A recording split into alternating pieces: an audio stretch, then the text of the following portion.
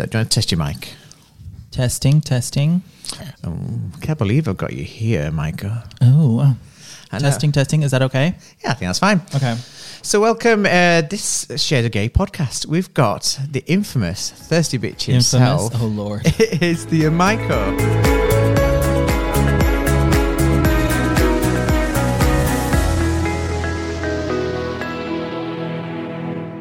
There we are. Do you think you'd be on this podcast? Me interviewing you? Yeah. I mean, I would be offended if you hadn't asked, to be honest. We're just trying to get you over here. Yeah, I know. Yeah, so I guess we're going to go by Micah because that's how people know you. Yes. Yeah, so we need to tell a bit of your story because I think a lot of people see you as being very, not flamboyant, but very out there, aren't you? The look, the imagery. Mm-hmm. You're on there. If you go to Micah's Instagram or if you go to any of his social media, it's at Micah. Yes, it's AAMYKO. So let's start from the start then. So you're actually Chilean based. Yes, I was born in Chile, and I lived in Chile till I was about 5 years old. I think I was 5 years old. And then my family moved to Dallas, Texas, in the U.S. Yes, and it was quite a big difference because when you're 5, you're just starting to kind of like pick up certain things. You're just starting to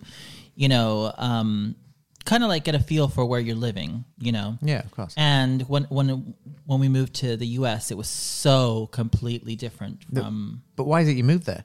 Because my dad has 5 brothers, and one of the brothers, one of the brothers was living there, and they were like, "Oh my gosh, you have to come here and everything." And I can back then. Yeah. In the 70s. Oh. Yes. How old are you, bitch? We're talking about this. Back in the 70s, immigration was a little bit different than it is now. You could, if you had family, you could call them and you could be like, hey, come here and I'll sponsor you and, you can stay with me. Okay. Very different times, especially to migrate to a country like the U.S. But it was back then, the land of opportunity, anything can happen. And basically my dad, we were very, very, very poor in Chile. Oh, wow. My dad was a taxi driver and my mom was a school teacher. Okay. And we were very, very poor. And so there was really not a lot of future for our family in Chile. So my uncle was like, well, come and try your luck here. Yeah. But I thought being a teacher over there and to an extent being a taxi driver would be quite a good job to have. But maybe like in a developed country, but in Chile, teachers, even to this day, are not very well paid unless you work for like a private school. And my mom worked in just like a basic public school. Yeah. And it was a really tough life for like our family. And so they decided to try their luck in the US, Yes, there you are. So you're 5 years old. You just landed in Dallas, Texas. Yeah. Wow. Yeah. I can't even imagine you being there. Yeah. What did you think of the whole vibe there? For me, it was really, really, really difficult. I had this very, very difficult confusion with language, and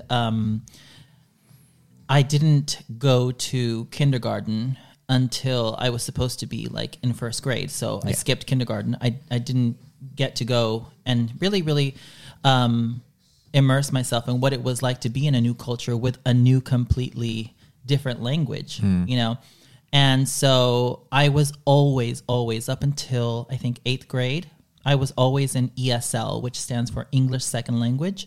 Okay. Because I used to get really confused with like languages. I'm surprised it's a foreign language. Yeah, I was just very difficult for me because at home, my dad had like this rule that we couldn't speak English to them because he wanted us to retain our Spanish. So, because my dad always saw living in the U.S. as something temporary, and he always thought that we were going to go back. So he didn't want us to completely forget our Spanish. And so we had a rule in the house that we couldn't speak English. So we just had to speak Spanish. And that really kind of like fucked me up because I was like, oh my gosh, so I'm spending like 8 hours at school speaking English, and then I have to come home and I'm speaking Spanish. And if I don't speak Spanish the way that my dad wants me to speak it, So there was this whole pressure. Yeah.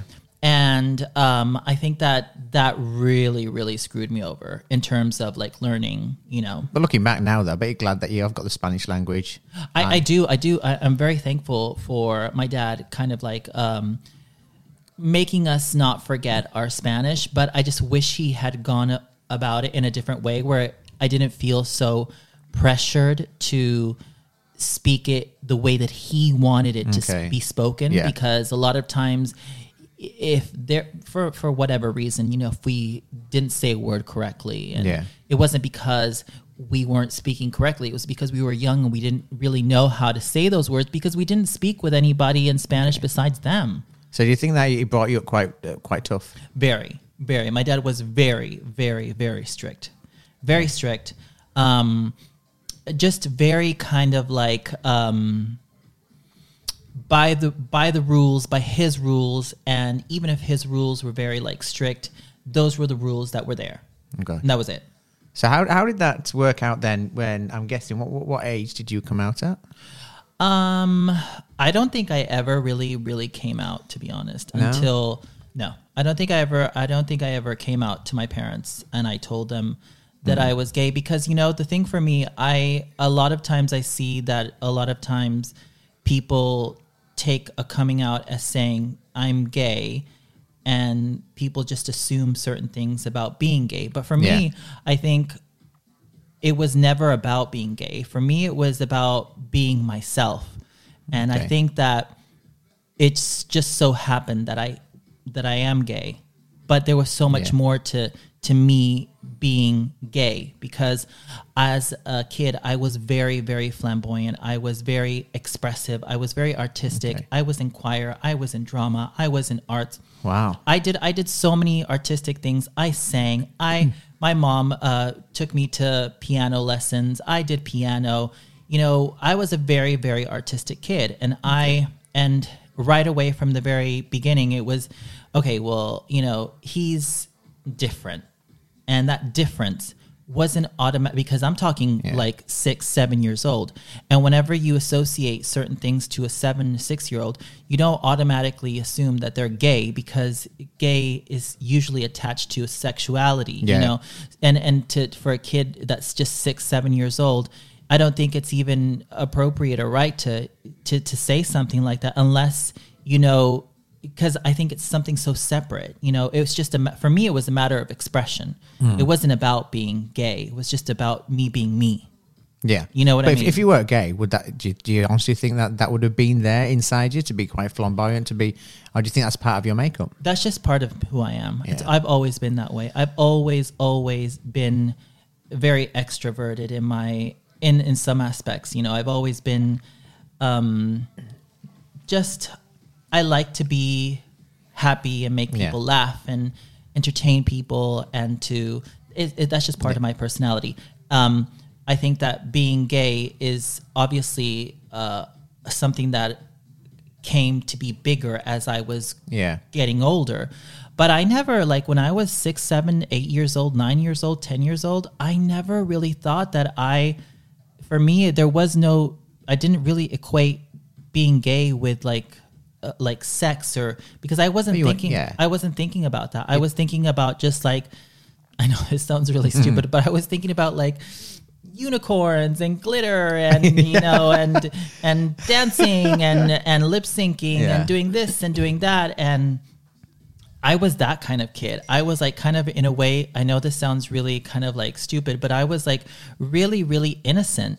I loved, really? I was. Can you believe it? No. I loved animals. I loved dogs. I loved cats. I was such a different kid. Like I just remember, oh my gosh, I can't believe I'm really going to get emotional. Oh, that's all right. You can cry if you wish. No, yeah. I was just I never see you cry. No, I was just a very, very different kid. I was just, you know, and it's, oh my gosh.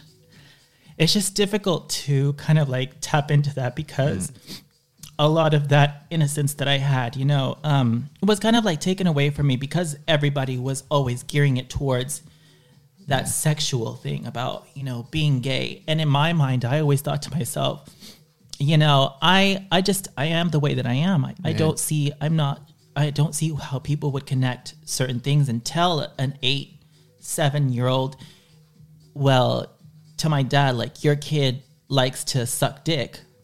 Yeah, but that's the problem that people have sexualizing. Yeah. Sexualizing gay straight, because they don't say, oh, at a young age you like to do this to a woman if you're straight. Exactly. The problem is that a lot of people only see gays when they're being gay as an adult. Exactly. So they're associated with sex. Exactly. And they would say stuff like that to my dad, and obviously my dad would infuriate my dad, because he did actually say that he sucks cock to your dad. He would say, like, Jesus. his brothers would say, you know, like, your son is gay and he's going to be, you know, sucking dick and doing all this. And I was a little kid. And obviously, you know, those things would really affect my dad, and they would make him lash out at me, and, you know, they would make him say to me, why can't you just be like a normal little kid? Why do you have to be so, you know, flamboyant? Why do you have to be so like this? And I knew that behind that, at a very kind of like early stage, I was like, why is he getting like these reaction towards me when I'm just being myself? Being a child, as any child would be. Exactly. Yeah. But then I understood the game that his brothers, and not only his brothers, but people that met us as a family. I understood the game that they were playing, and I understood that they were feeding my dad the stuff of, well, your kid is like really weird, and your kid is not only weird, but he's also gay. And if you don't know that, then you're obviously blind. And also, gays are going to go to hell, and all of this other, you know. So why didn't you lash out at them rather than like lashing out on you? What do you think? Because my family, you know, you've been to South America. Oh, certainly have, yeah. Yeah, and in South America, families are very traditional, very traditional. Regardless, my dad has never been a religious man, but he's still very traditional. And in South America, you don't have to be religious to be traditional. Those are two very separate things.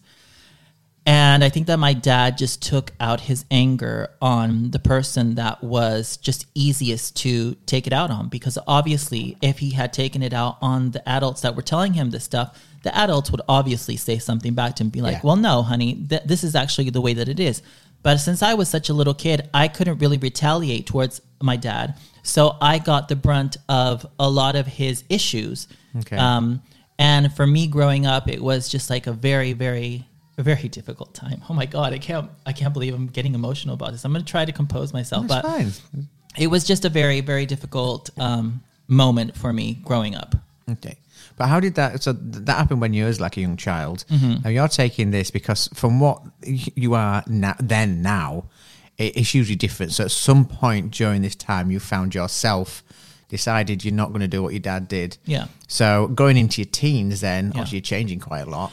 Yeah, I think that it was really funny because it came to a point, like I was telling you, when I was quote unquote innocent, in terms of always wondering why people put so much shit on me. Like I was really kind of a little bit naive in that sense, and I always used to equate myself making people uncomfortable because of the way that I was. And I just thought to myself, well, people are just uncomfortable with people being outspoken or being funny or being, you know, out there and outrageous and dancing and laughing. And I always used to equate it to that. I never thought that people didn't like me because they thought I was gay. Even from what your dad was saying to you during your childhood. I never really put two and two together. Yeah. Until I reached, you know, junior high, and things became very clear. Very clear, because kids are mean. Kids are mean, and I'll say it like I've said it before, but when you're growing up, you're constantly kind of like bombarded with so many things that, you know, as a kid make you doubt your self-worth. And I remember going into junior high and people really, really, really taking the piss out of everything that I did. Everything. Yeah. From the way that I dressed, from the way that I talked, from the way that I sat, from the way that I drew, from the way everything. There wasn't an aspect of my personality that wasn't dissected and made fun of. Wow. Yeah. Yeah, but surely that you're not the only person in that school that was maybe slightly flamboyant or slightly different. But listen, I had a lot of things working against me because during that time we were living in an area that was very kind of like, you had to think this was like 80s, it's mid 80s. And it was before like a lot of people in kind of like majority of white, middle class, suburban. There weren't a lot of Latinos at the time, especially in the area where I was growing up in Dallas. Yeah. There were pockets of Dallas that were very Latino and that have always had a lot of Latinos. But where we were living, thankfully, by that point, my parents were actually working really, really hard. And they had managed to kind of like move us up in, I guess, quote unquote, society. And we were kind of like living where we probably shouldn't have been living in terms of what society expected Latinos to live and to work and to make, So it was like I was Latin in a place that there weren't a lot of Latinos. I was flamboyant. Oh gosh, I was just everything. And the funny thing is, the weird thing about all of this is that you would have thought that all of those things would make me recoil and try to fit in so much. But I always knew that I stuck out like a sore thumb. So I was going to just stick out. And I think that made me even more of a target because here was a person that not only was being made fun of constantly, but in a way, a lot of people told me like they thought that I didn't care, like that I was just happy and I was just like laughing all the time, and that was literally me. And I was always making fun, and I was always like telling jokes, and because I think it was a way to kind of like deflect of the real kind of like the real pain that I was going through during the whole time that people were making fun of me. Yeah, but I was a teenager. Can you hide that so well? Considering it's an emotional time for you. Not only are you taking this bullying, you've grown up in a situation that you've been made aware that you're different. Yeah. You've been bullied at school, and then you've been completely happy about it. Yeah. That's enough for most people to deal with. Yeah. And you've just rode through school with a happy face on there, and you're still developing as the person you are today. Yeah, and the thing is that I think that I kind of like just came to terms with the fact that I just knew that that was just like my path, and I wasn't gonna fight it. And later on, like when I started high school, I started getting really, really rebellious, and my outward happiness turned into not giving a fuck about school. And and this is the funny thing is that when I was like in elementary school, the very first parts of junior high, I was actually a really good student. I was very, very studious. I got pretty good grades. And when all of this started to happen, one thing had to give. Yeah. I couldn't be a good student, get all of this bullying and all of this laughing and all of this thing and be funny and be like I'm okay and also maintain the same good grades as I was keeping. It was impossible. So obviously my grades suffered tremendously, and all throughout the rest of junior high I was barely scraping by, barely scraping by. And then when I got into high school, it was horrible because I found out, because as in the U.S., as you move up, schools get bigger, more kids start coming up, more kids, and then by the time you get to high school, you're dealing with, like back then, junior high had like about maybe 500, 600 students in junior high, and then when you get to high school, you have like 1,200, students in your high school, and it's another world because, you do find your niche, but that niche doesn't accompany you everywhere, to lunch, to this, walking in the halls. No. And I think that is when I really started to realize that, wow, something's got to give here. And the thing that gave for me were my grades. Yeah. My grades were awful. So, well, but by the time you got to the end of it, 'cause you need to resit, don't you, in America, if you don't do well? Yeah. You need.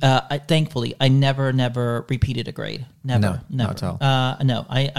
And the thing is that I did a 9th, 10th, and I was supposed to start 11th grade.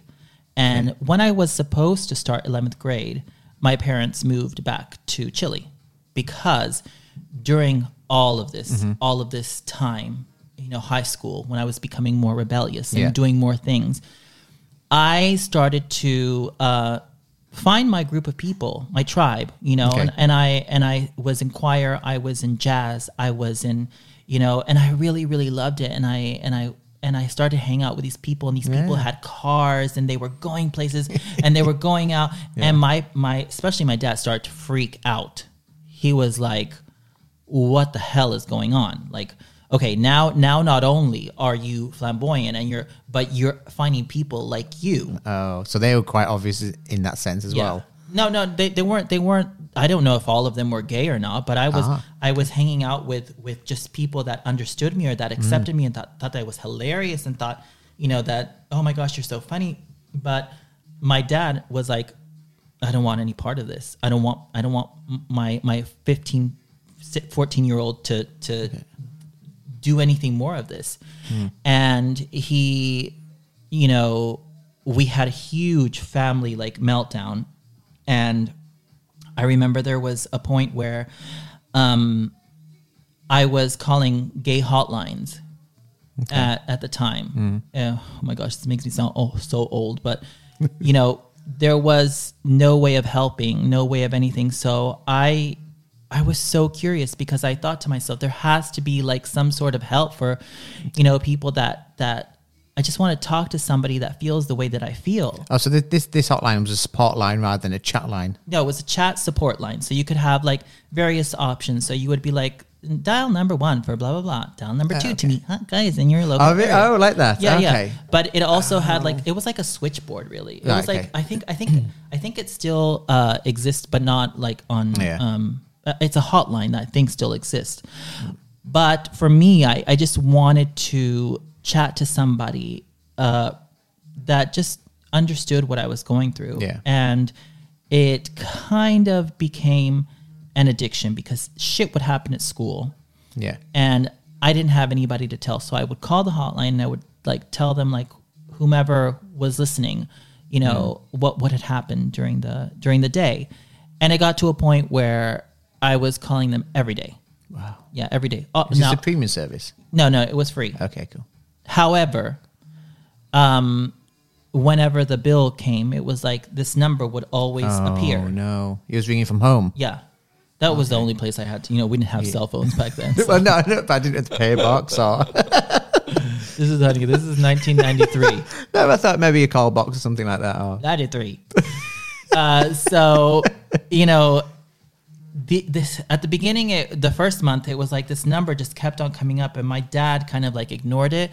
And then the second month, because I was okay, thank God, I could still call and I could still get, some advice, because in a way they kind of helped me with a lot of things because a lot of shit was happening to me during that time. And I needed guidance because obviously nobody wanted to listen to what was going on in my life, that aspect. And finally, my dad called the number. Oh, shit.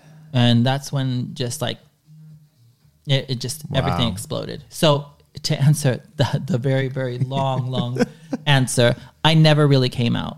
It was just assumed, expected, and exploded. That's what it was.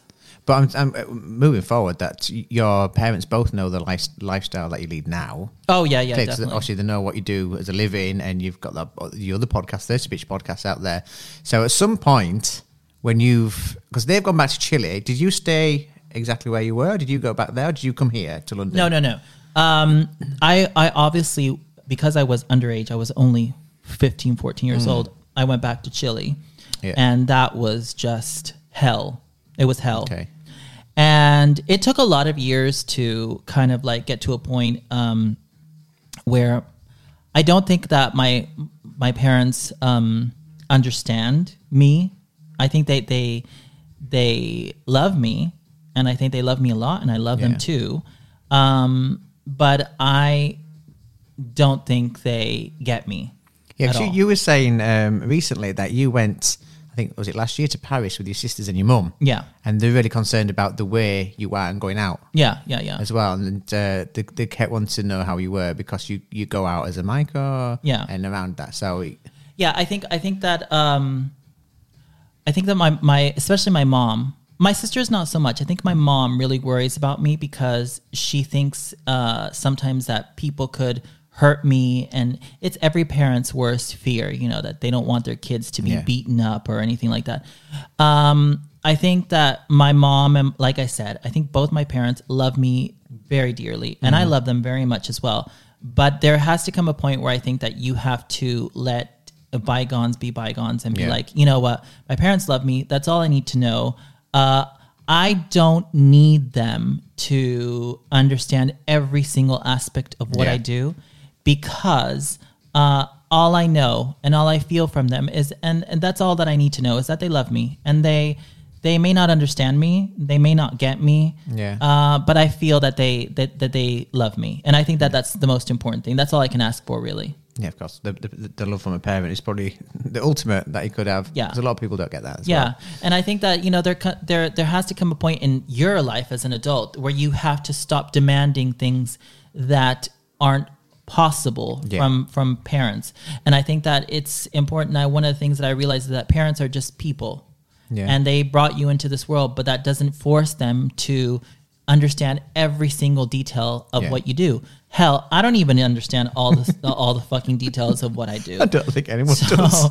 So I wouldn't expect my mom or my dad to understand it. But I know, I went back to Chile in May for like 2 weeks just to have. I really needed to talk to them. Yeah, and it just proved to me, just from the talks that we had, that they may not understand me, but they love me, and I love them, and that's what's important to me. That's good. So all you found is there. You've got all that history behind you. Yeah. You've moved over to London at the age of... I think I was 29 or 30. I think I was probably 30. Oh, so quite late. So you went to Chile for quite a long time then after you left America. Yeah. I lived in Santiago for many years. I had like I started doing my own life. I moved, out of my parents' house at a very early age and started living my life in the capital of Chile. And I thought that was good enough for me, but Chile is Chile. It's still very, very, now it's not so much, but still a South American country. Yeah. It still has a lot of traditions, a lot of rules that you have to follow. Yeah. And if not, then, you're really, really kind of like cast off to the side. And I tried to, live a quote unquote normal gay life in terms of as normal as it could be, in Chile. But I never really got to go back to how I wanted to be in terms of expressing myself and, being how I wanted to be and, dressing, looking the way that I had envisioned in my head for always. And when I think it was when I turned 30. Because we were at a friend's party, and one of my friends asked me, he was like, "Oh my gosh, so I can't believe you're going to be turning 30 years old." He was like, "What are you going to do for like the rest of your life?" And this was, mind you, this Debbie Downer bitch was at a party asking me this fucking question. I was already going through it because I was turning 30 years old. Yeah. But this bitch asked me, he's like, "I can't believe you're going to be 30. It's like, are you going to be doing what you're doing now for the rest of your life? Like, what do you want out of life?" And I was like, oh my gosh, this bitch is testing me because this bitch knows that. So I had two really good friends that one of them was British. And gin and tonic. Yeah, very good friends. They've always been good friends. That one of them was British and the other one was Chilean. And the Brit, he always talked about how amazing, London was. Yeah. And then his Chilean boyfriend came to London and he was like, "Listen, if you do anything in your life, please go to London once. Just once." Yeah. And if you don't like it and if you don't think that it is, what I'm telling you, come back. But you have to, he was like, just do it. You're going to be 30. Just do it. Go there for, how long is your visa? And I found everything out. If I was chilling, I could stay for 6 months, and just see what it was like. And so it took me probably 6-7 months to save up all my money. I was in a relationship at the time, and we made a plan that I would go out first, and my partner would come out later, because I wanted to sort everything out as much as I could, really. And I got here, and I was so stupid because my friends actually lived in Hove in Brighton. So every time we would go out to buy some food or something, I was like, oh my God, I love London. And both of my friends, they were like, bitch, you're not in London, you're in Hove. I was like, okay, well, I still love it anyway. So you weren't even... I wasn't even... an hour and a half on the train away from London. So at what point did you actually go into London? So obviously, we... at the weekend, we would come into London, and it was just such a... I was so afraid of it. I was so afraid of London. Jeez. It was like... Oh, really? Oh my God, yeah. It was just so fast-paced, and everybody was doing their thing, and nobody gave a fuck about anybody, and nobody gave a fuck about you, and it was just such... It was such a different time. I think London has changed, because this was 2007, so this is about 12 years ago. Mm-hmm. Oh my gosh, yeah. God. So we can figure out your age now. Yeah, honey, I'll tell you, I'm going to be 43 this year, and I don't give a fuck. You're not? Yeah, 43. This year? Yeah.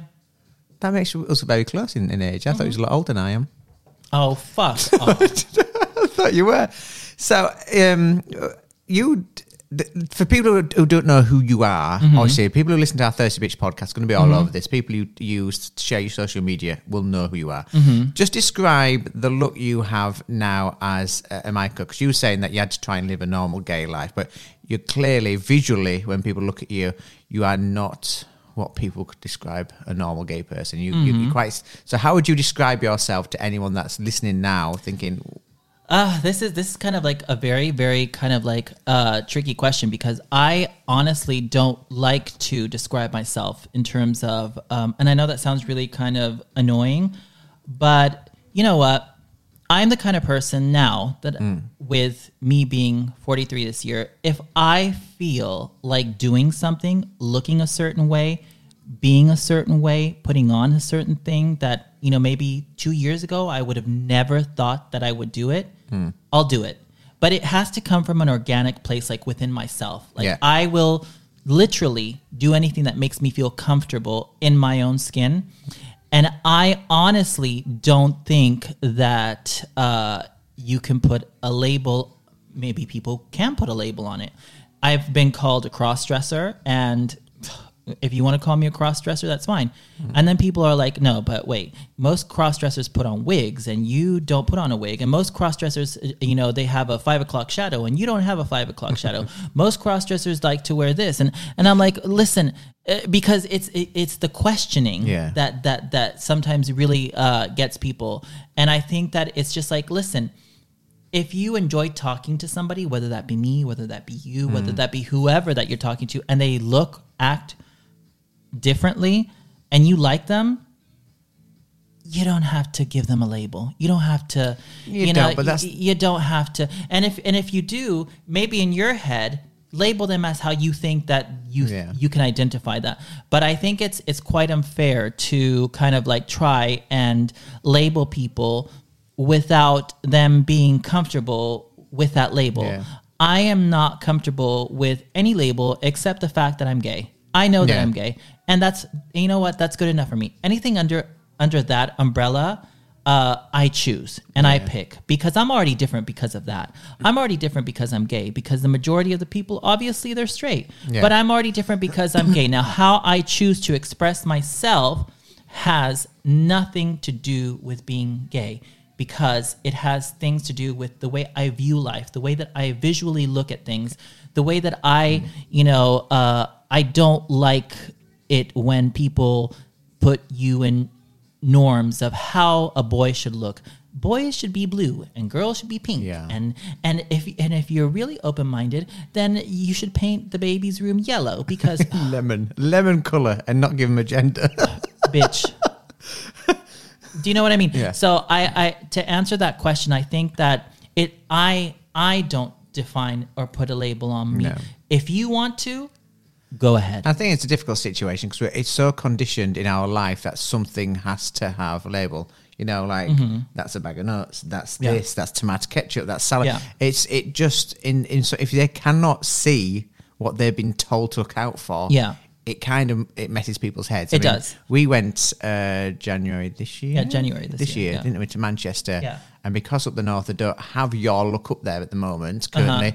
It's kind of a mindfuck. It's like, it blows you away. I think that a lot of times, a little bit of what we were talking about, like a lot of times people tend to project their own insecurities and their own things onto you because you look so different. You're an easy target. Yeah. Like I know I'm an easy target.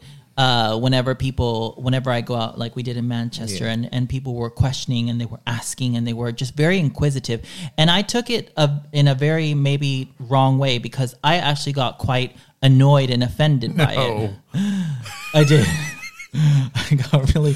I wish you could have seen pictures of that night. I was really annoyed because I was like, "What the fuck?" It's like I was just going out and to be honest, people were actually really nice to me. I think that I was just very, very annoyed with the questioning. And it was like everywhere we went. And it got to a point where I was like, oh. The amount of eye rolling and side eye. Yeah, like I'm done. Like I was just done.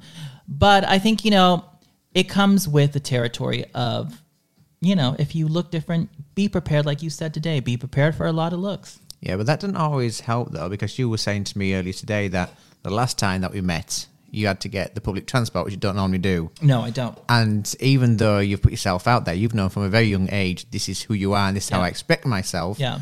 And but you said it got you a lot. I mean, you're 42 now, and it really got you on the tube. Yeah, it really did, because I just felt a little bit overwhelmed, and I'm not the kind of person to say, oh, I had like an anxiety attack.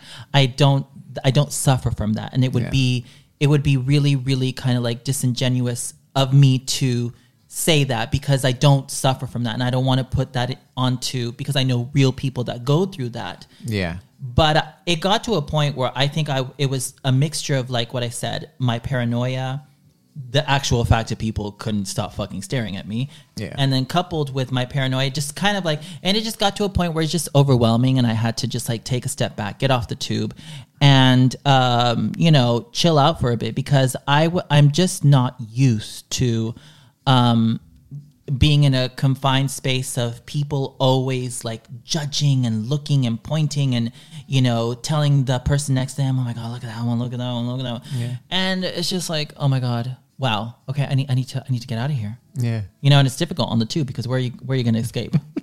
I can see you doing a Mission Impossible. Yeah. Each one of the doors going or stopping the whole entire fucking train. No. I mean, I'm a drama queen, but I'm not that bad. Oh, she's a drama queen. I'm not that bad. So let's talk about your relationship then. So you managed to, it must have been pretty much soon after you moved to London, being who you are, because the way you dress or the way you express yourself now, did you do that in Chile, or was it only when you came here? No. Mm-mm.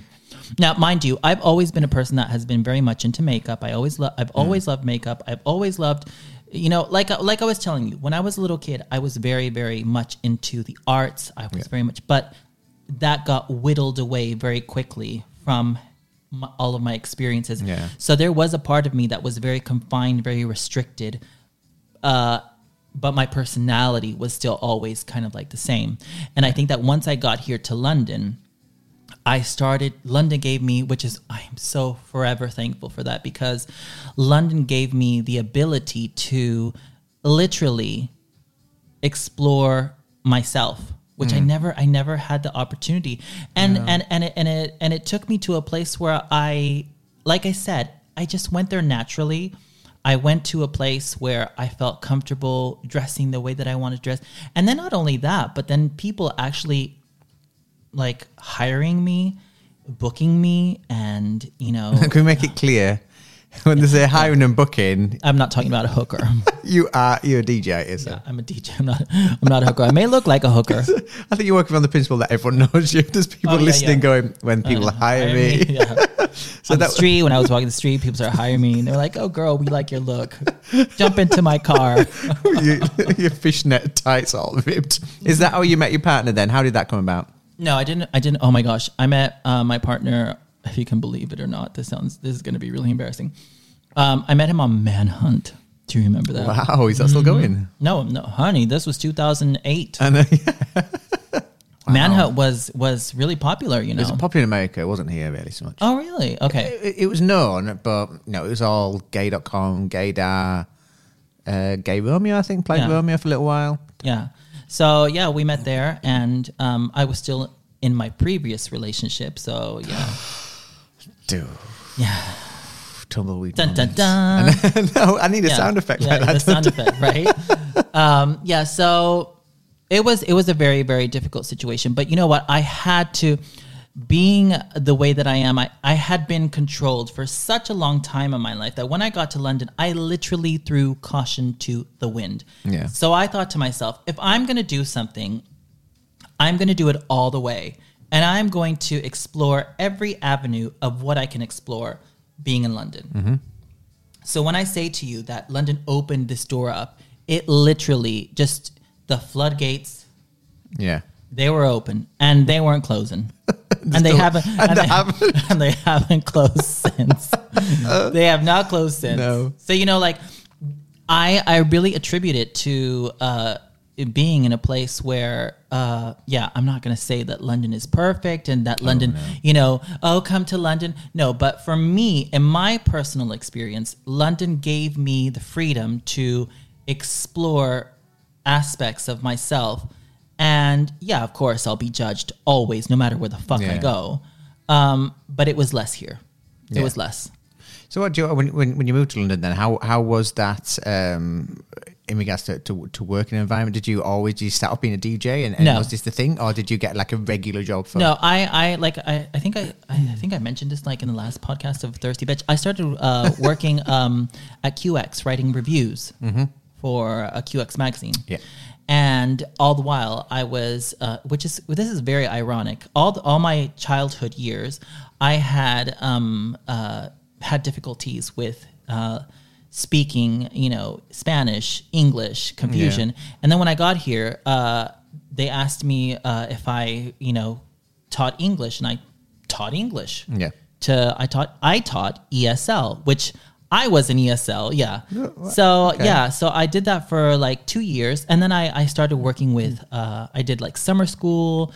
And then I started focusing on stuff that I really wanted to do because, that was okay. And it paid pretty well. Yeah. But I wanted something that I've always been attracted to, the nightlife. So I had a blog back in 2009, and I had quite the wit for writing and doing all this stuff. And QX read one of my articles, and they were like, oh my gosh, your articles are so funny. We really like you to come and write for us. And I was like, write for QX? What do you do?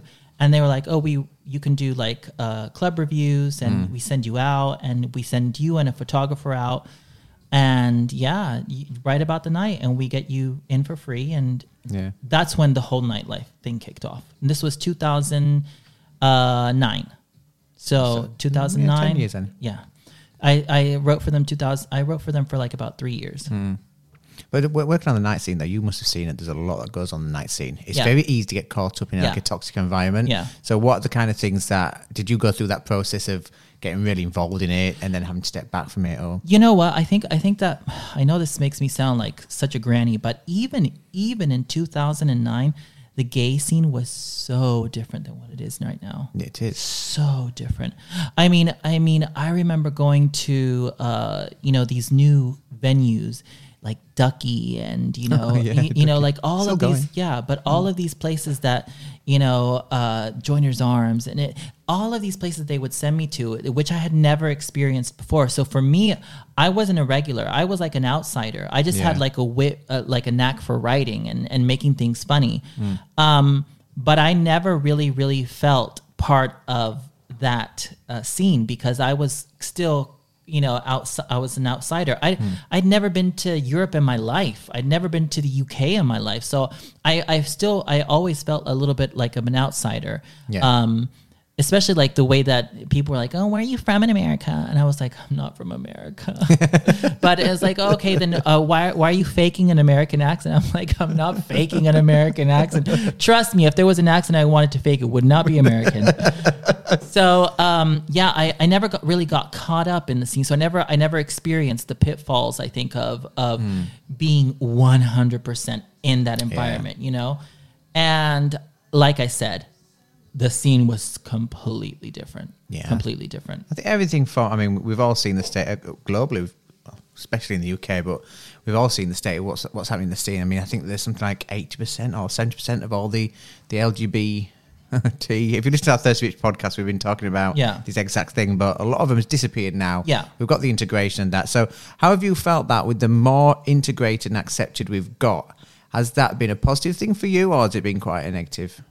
You know what? For me, it's actually been quite a positive thing because back even like when I stopped writing for QX, a friend of mine started a very, very, very popular night in London that was called Room Service. And when Room Service started, it was revolutionary. Mm-hmm. The pictures, the images that were coming out of, everybody wanted to go to Room Service. Yeah. And they did a book on room service, and I have a picture in that book. Really? Yeah, I do. I'll show you the picture. It's me holding an ice, putting it into my mouth. So I think I've seen that. Yeah, I think I might have seen that picture. Yeah. So I mean, and thanks to that friend, which I will forever be thankful for, because he was the one that really pushed me into. It was a very weird thing with him because he really kind of like believed, he saw something in me, I think. And these are the people that you meet in alcohol. Probably. A lot of alcohol. A lot of gin-soaked alcohol in the ice.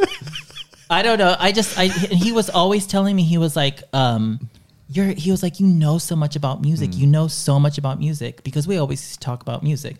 He was like, have you ever thought about DJing? And I was like, no. I was like, why am I going to do that? I just want to go out and be fabulous. And he was like, no. He was like, you're going to have to do something because and he told me this way back in 2011. He was like, you're going to do something and you're going to really make a difference. Like in this, he was like, back then, he was like, in the shitty night scene, he was like, you've got to do something. He was like, push yourself and never conform to what you're comfortable with.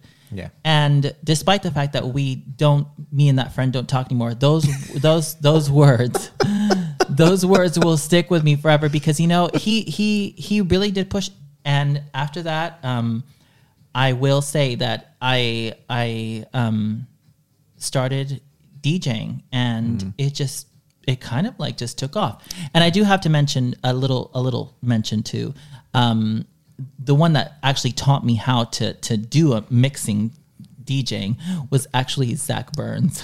Was it really? Yeah. Oh, beautiful Zach. Yeah, he we did. Like a bit of Zach, he was the one that he like lent me his like whole track thing, and he was really sweet. He was, and to this day, like I still talk to him. So it's a very different scene. I don't think that anybody nowadays would take the time to show a DJ that could potentially take away your work. I mean, like, this is how you DJ, bitch. Fuck you. You know what I mean? A lot of DJs are very precious. And we've only been talking recently about there's a lot of bad mouthing going on, a lot of gossiping, a lot of interference, and the whole scene thing. I think one thing that's different about me to you is, I do DJ, but I keep quite a lot away from the gay scene now. But you're 100% pretty much in there as well. So, and you have a look, so you're really wide open to a lot of gossip, and in London that can be really damaging. Yeah, and also very kind of like time consuming and annoying. I think that it just, when you know certain facts about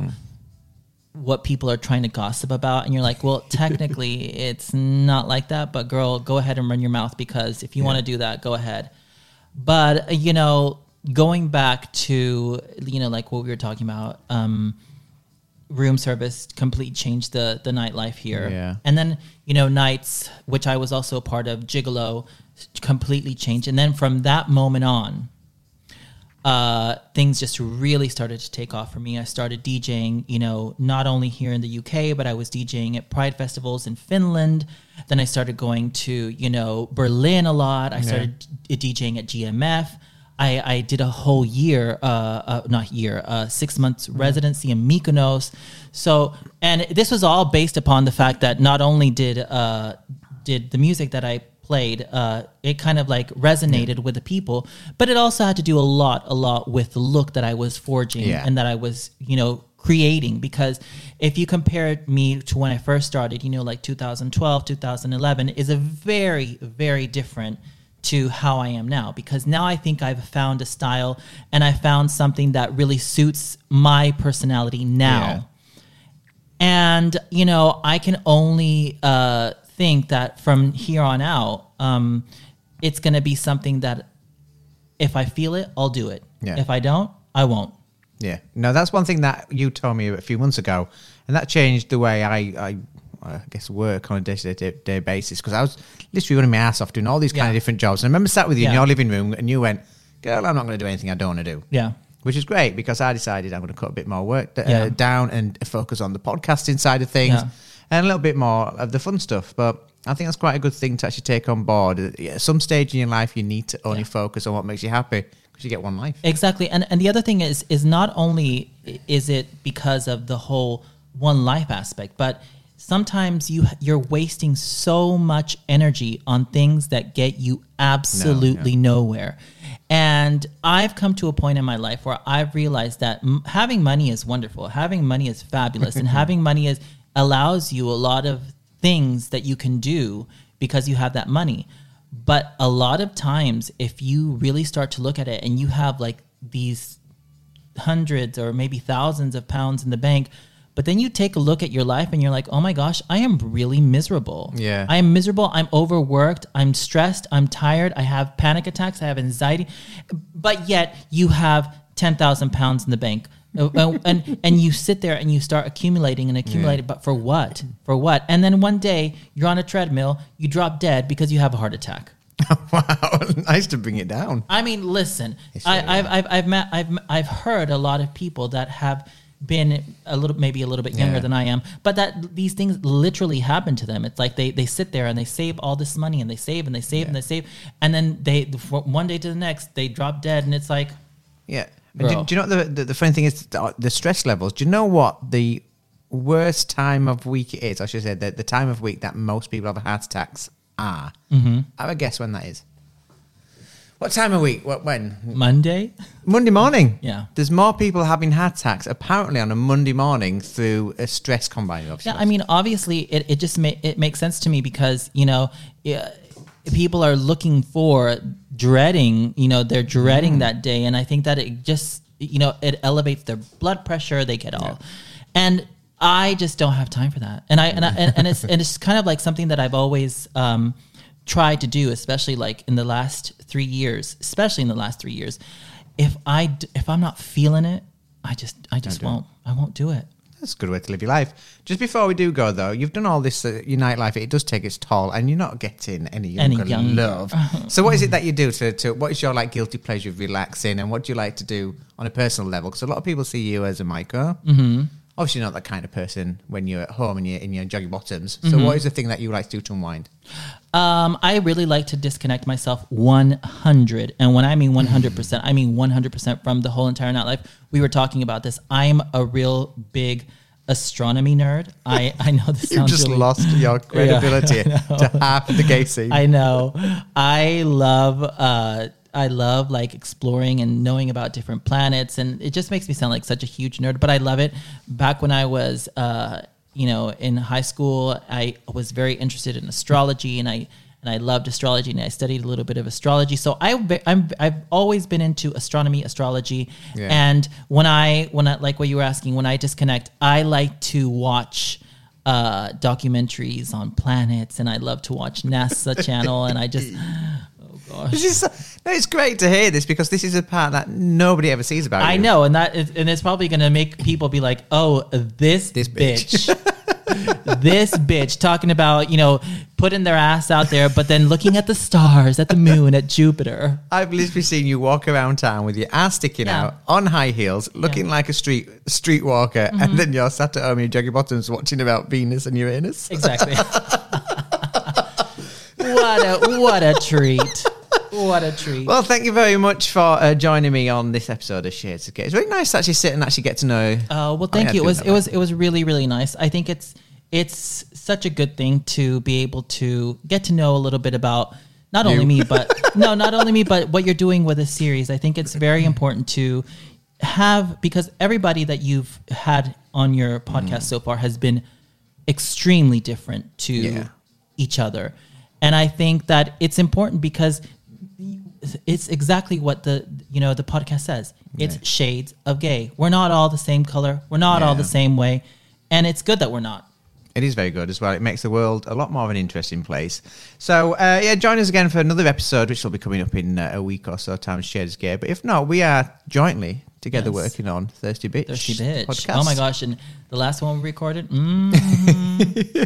So if you've not heard that, then do a search for Thirsty Bitch on Spotify and on Tuning as well, and all the other streaming services. I'll go across to thirstybitch.co.uk. But for now, thank you very much. Thank you so much for having me.